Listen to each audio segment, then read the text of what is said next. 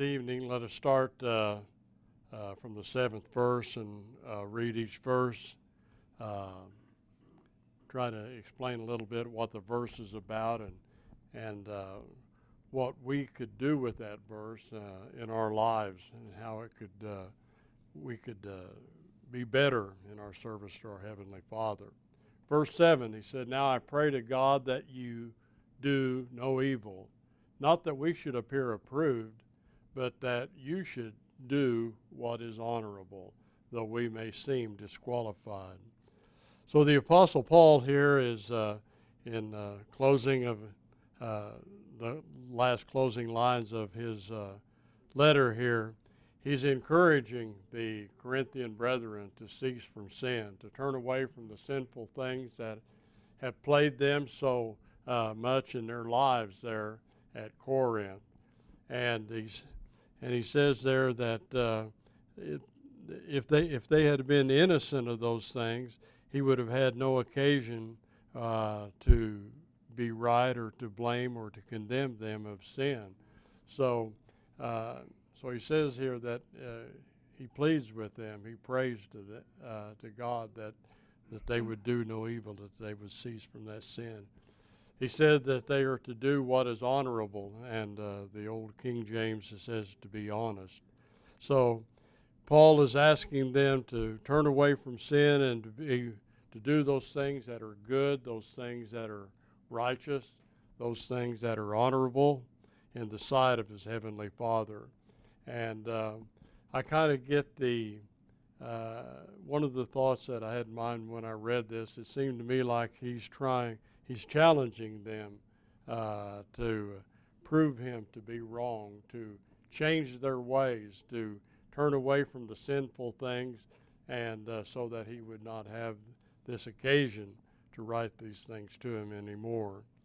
So he's encouraging the Corinthians there to turn away to renounce sinful practices, whatever that they might be. And we know that as we studied through the letters to Corinth there, that they had quite a few problems, and that would cause them to fail. So discipline was needed in the lives of the Corinthian brethren there. In 1 Corinthians 9 and verses 25 through 27, he says, "And everyone who competes for the prize is temperate in all things. Now they do it to obtain a perishable crown, but we an imperishable crown. Therefore I run thus, not with uncertainty.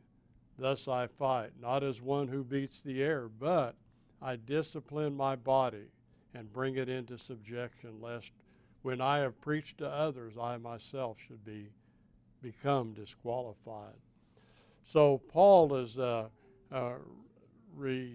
giving them an example there of those that were running that was a race. And he said people are, when they run a race, when they train for a race, they are temperate in all things. Or in other words, that they use a lot of self-control in their preparation for a race like that. And he's saying that you are determined that you want to get a crown, an imperishable crown, a crown of life that would last forever. But he says that we have to be temperate. We have to use self-control in order to be able to accomplish that. So he says there in the 27th verse, he says, "I discipline my body and bring it into subjection, lest when I have preached to others, I myself should become disqualified." So even the Apostle Paul, he realized that he was, even though that he was an apostle, he realized that he sinned. He fell short of the glory that God would have for him to do. But he says, "I discipline my body." And so he's exercising that control in his life. And I think one of the big things that we can get out of this verse is that we have to discipline ourselves. We have to be able to exercise control, bring our thoughts our motives, our likes and dislikes. Bring all of these things into subjection, and to where we can discipline ourselves, where we can train ourselves to do those things that are right in the sight of our Heavenly Father. So Paul here, he had a prayer for them that that they for them that they would do no evil. There's two types of sins that the Corinthians that they could have taken. One is a sin of commission, or when we do or we go beyond what we're told not to do. In 1 John 3 and 4, it said, whoever commits sin also commits lawlessness, and sin is lawlessness. Lawlessness just means breaking a law or going beyond. So when God tells us not to do something, and we go ahead and we do it anyway, that is a sin, and that is going beyond what God has told us not to do. But then there's also a sin of omission as well that can plague us. In James 4 and verse 17, he said, therefore to him who knows to do good and does not do it, to him it is a sin. So if we know something, if we have been trained, if we have been taught, we know what God's will for us is and what we ought to be doing, and we do not, and we begin to slack, and we don't discipline ourselves to do those things that the Lord has told us to do, and then we are sinning then by not using the talents that he has given us, by not doing the things that he is would bid for us to do. In Philippians, the first chapter, verses 9 through 11, he said, in this I pray that your love may abound still more and more in knowledge and all discernment, that you may approve the things that are excellent, that you may be sincere and without offense till the day of Christ, being filled with the fruits of righteousness which are by Jesus Christ, into the glory and the praise of God. So he's encouraging when Paul wrote the letter to Philippi there, he said that we could approve the things that are excellent. If we are going to discipline ourselves to do what is right, we have to know what is right. We have to know what is excellent. So, and then we have to make the conscious decision that we are going to approve those things, that we are going to do those things. And had the Corinthian church, had they have done that, they would not have fallen prey to some of the things that they were doing. And he says here that when in the process of doing that, there will be filled with the fruits of righteousness which are by Jesus Christ. So when we follow Christ's pattern, and those are the things that are excellent.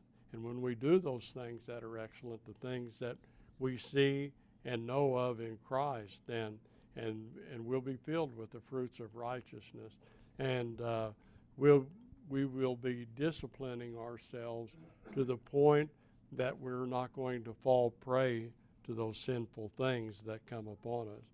He says, and also in verse 9 there, that he wants us to do what is honorable. And Peter was writing to the Jewish brethren there in 1 Peter 2 and in verse 12. He said, having your conduct honorable among the Gentiles, that when they speak against you as evildoers, they may, by your good works, which they observe, glorify God in the day of visitation. So if Paul is asking them to do that which is honorable, to do that which is upright. And Peter says that if we do that, he said, even though people might speak against us as an evildoer, but when they see our good works, when we see us doing those things that the Lord has bid us to do, and we are disciplining ourselves. We are causing our lives to reflect what the will of God is. And when they see these things, he said, these good works that we do, that they will glorify God in the day of visitation. So it's important then, I think that that as Christians, that we have to be very careful that we do not fall prey to these things, but always use this discipline in our lives. Titus and another brother were taking alms to the Macedonian churches, and in 2 Corinthians 8 and 21, it said that they were providing honorable things, not only in the sight of the Lord, but in the sight of men. So they were providing, they were doing those things that were honorable, not just in the sight of the Lord, but in the sight of men. And they were living, they were being a good example of what was bidden for them to do. So it comes down to this, that by using discipline in our lives, we can be a good example of the faith that we have.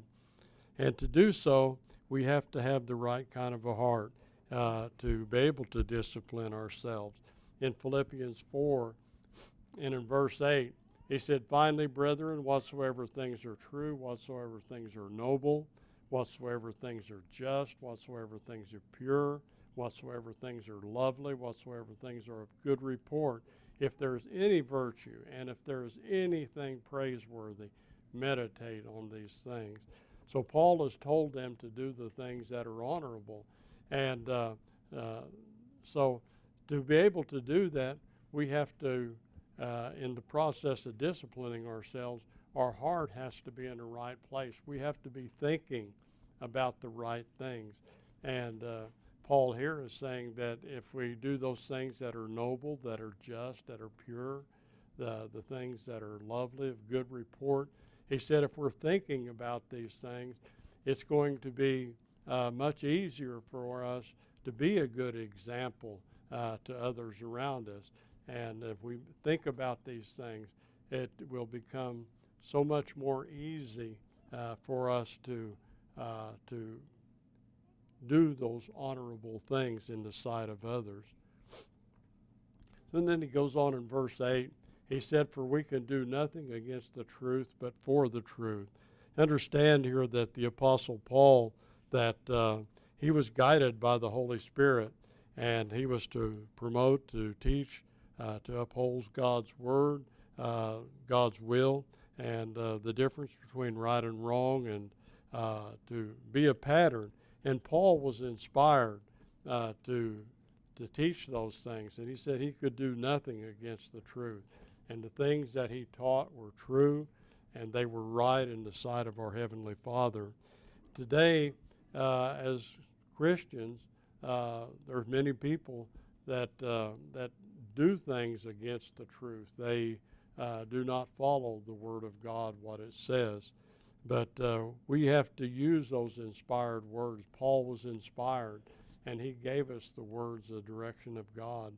And so it's important for us as God's children that we follow in those words that Paul and the other apostles have given to us. So Paul was guided by the Holy Spirit to deliver a body of truth, and that was to be taught, that was to be followed in all of the churches of Christ everywhere. And today, how do we know how to live? How do we know what to do is right? How do we know what is wrong, what is pleasing to God?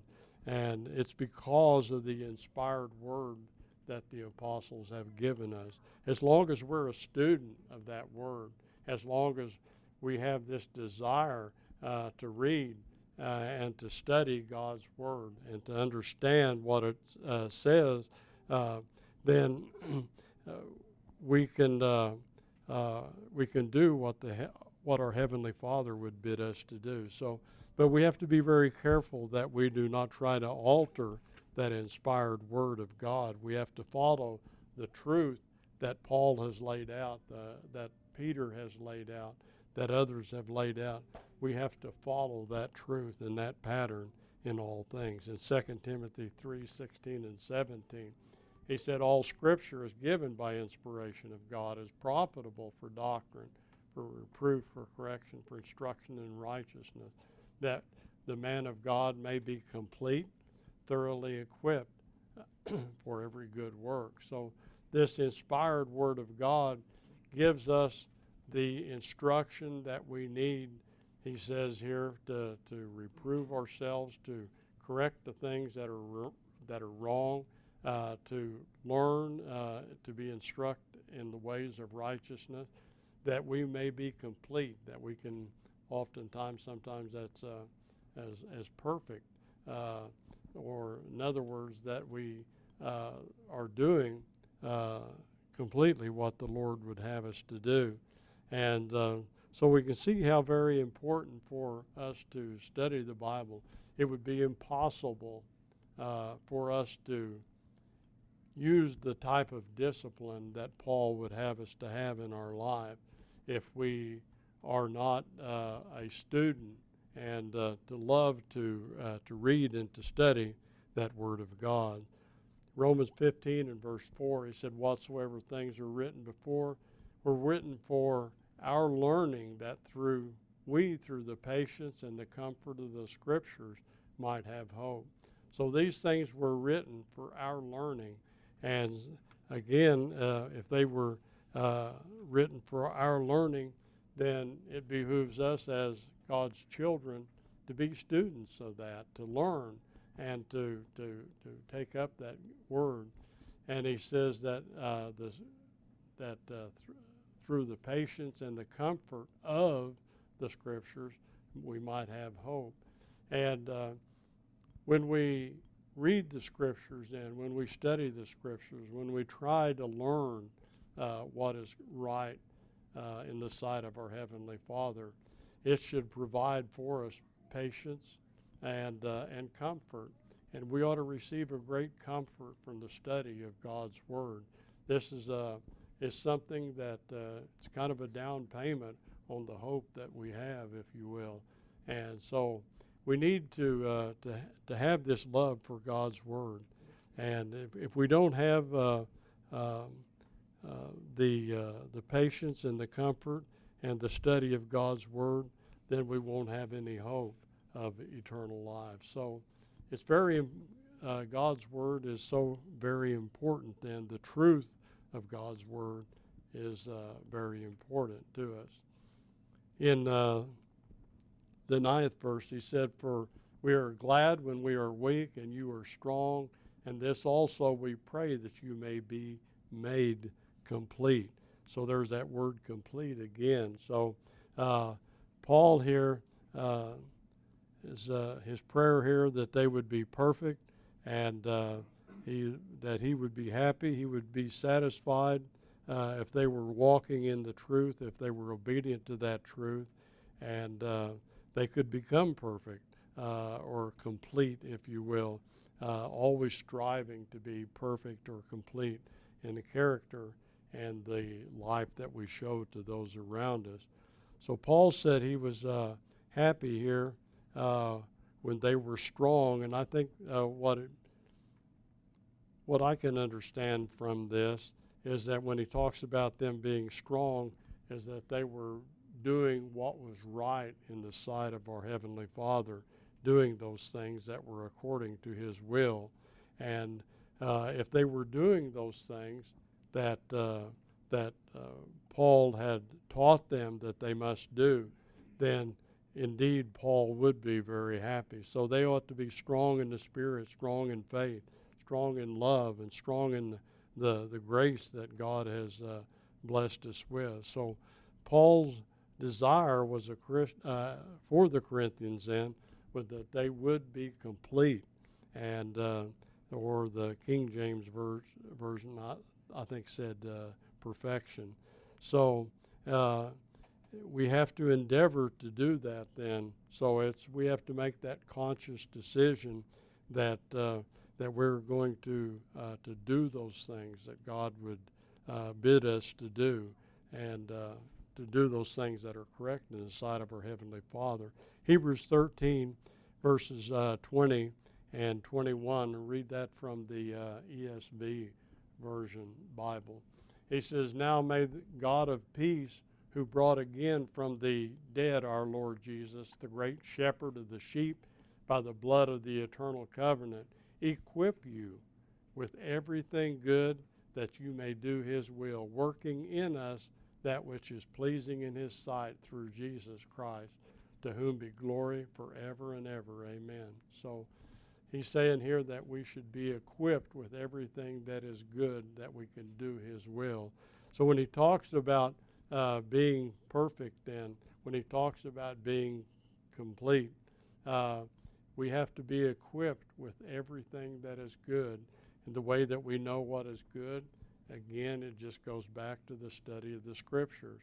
And as long as we know what is good, then we are equipped with the things that are necessary, that we can become complete, that we can become perfect, if you will, as a Christian. Philippians 3, verses 12 through 15.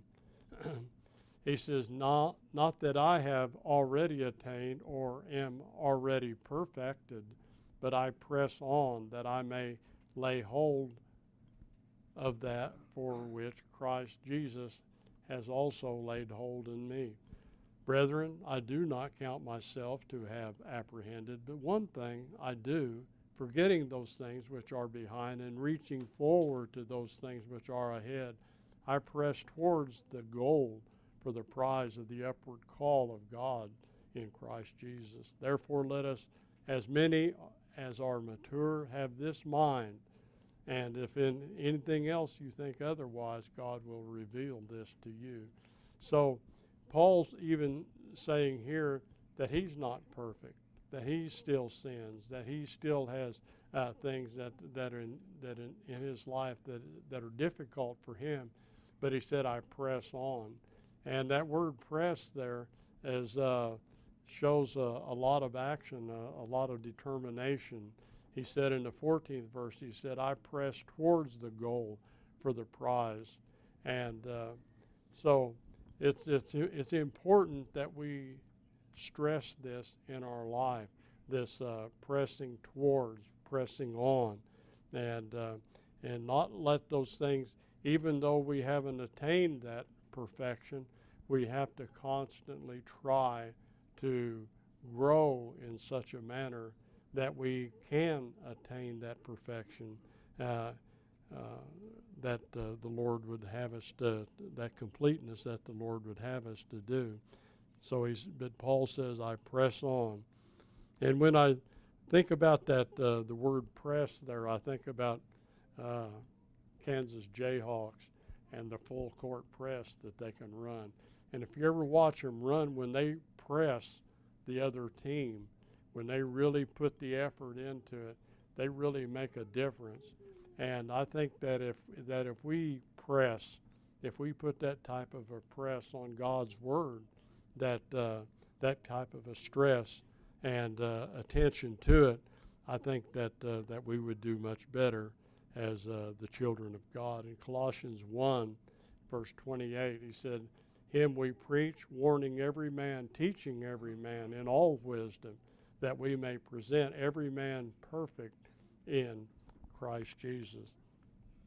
So this was Paul's full court press, if you would, so to speak, that he would preach the gospel, he would warn people, warn Christians of those things that they were doing wrong, that he would teach them the will of God and in all wisdom. And in the process of doing so, present every man perfect or complete in Christ Jesus. So we have to press on, even though we've not attained it. We still have to exercise that discipline and that determination that we are going to do what the Lord would bid us to do in the life. The 10th verse, he said, therefore, these things being absent, lest being present I should use sharpness, according to the authority which the Lord has given me for edification and not for destruction. So this is the reason that Paul was writing this letter here, was that being absent, that that when he got there, if he was able to go to see the Corinthians again, that he would not have to use sharpness. Paul wanted to be able to go to Corinth and to be gentle to them, and because that they had changed, that they had corrected those things, that they had developed this discipline to do those things that were right in the sight of the Heavenly Father. And he said that the Lord gave him that so that he could edify, that he could build up, and not to destroy. But Paul's purpose was the same purpose that Christ had, was to save souls, and that was his determination. Paul charged the Titus there when he was dealing with the Cretans there in Titus 1 and verse 13. He said, "This testimony is true. Therefore rebuke them sharply, that they may be sound in the faith." Sometimes you have to be sharp. Sometimes you have to use, be very strong, if you will, very blunt, very sharp, that people can be sound in the faith. But hopefully that through just the teaching and good common sense reasoning, that would not be necessary. And so we, as Christians, we should always look to ourselves and try to be that type of a person that an elder or an evangelist, that they wouldn't have to rebuke us sharply. And I don't think any elder would want to do that. I don't think any evangelist would want to do that. And they would rather have us to read the Scripture, know what it is, and do it, and then they can come in gentleness. So I think that's what Paul here is trying to stress there at this time. He gave the Corinthians a choice in 1 Corinthians 4 and verse 21. He said, "What do you want? Shall I come to you with a rod, or in love and in the spirit of gentleness?" And I think that's a good question there. And it's a good question for us today too, to know that someday that we are going to stand before our Heavenly Father, and we're going to have to give an account of ourselves. And when I was thinking of this, I remembered the story there of the parable of the talents there. There was the 2-talent man, the 5-talent man. When this this landowner, when he came to those 2 men, he said, "Well done, thou good and faithful servant." And he was able to congratulate them. And but to the 1-talent man, he did just the opposite. And he took and he called him wicked, I think, a wicked and slothful servant. And so the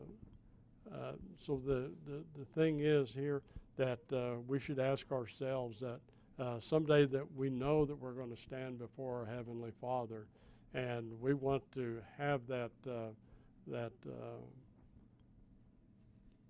have the Lord to say to us, "Well done, good and faithful servant," that we had done what the Lord would have us to do. And so we can stand before Him and Him be gentle with us, and not have to use that rod of correction. So these are the thoughts that I had, and Paul, I think, was trying to, in all of his letters, as difficult as they are, he was trying to encourage the Corinthians to discipline themselves and to know what is right, turn away from what is wrong, and all of the problems that they have would be solved. We have an invitation song at this time. If someone here has a matter that they want to bring before the congregation, we'd bid you to come.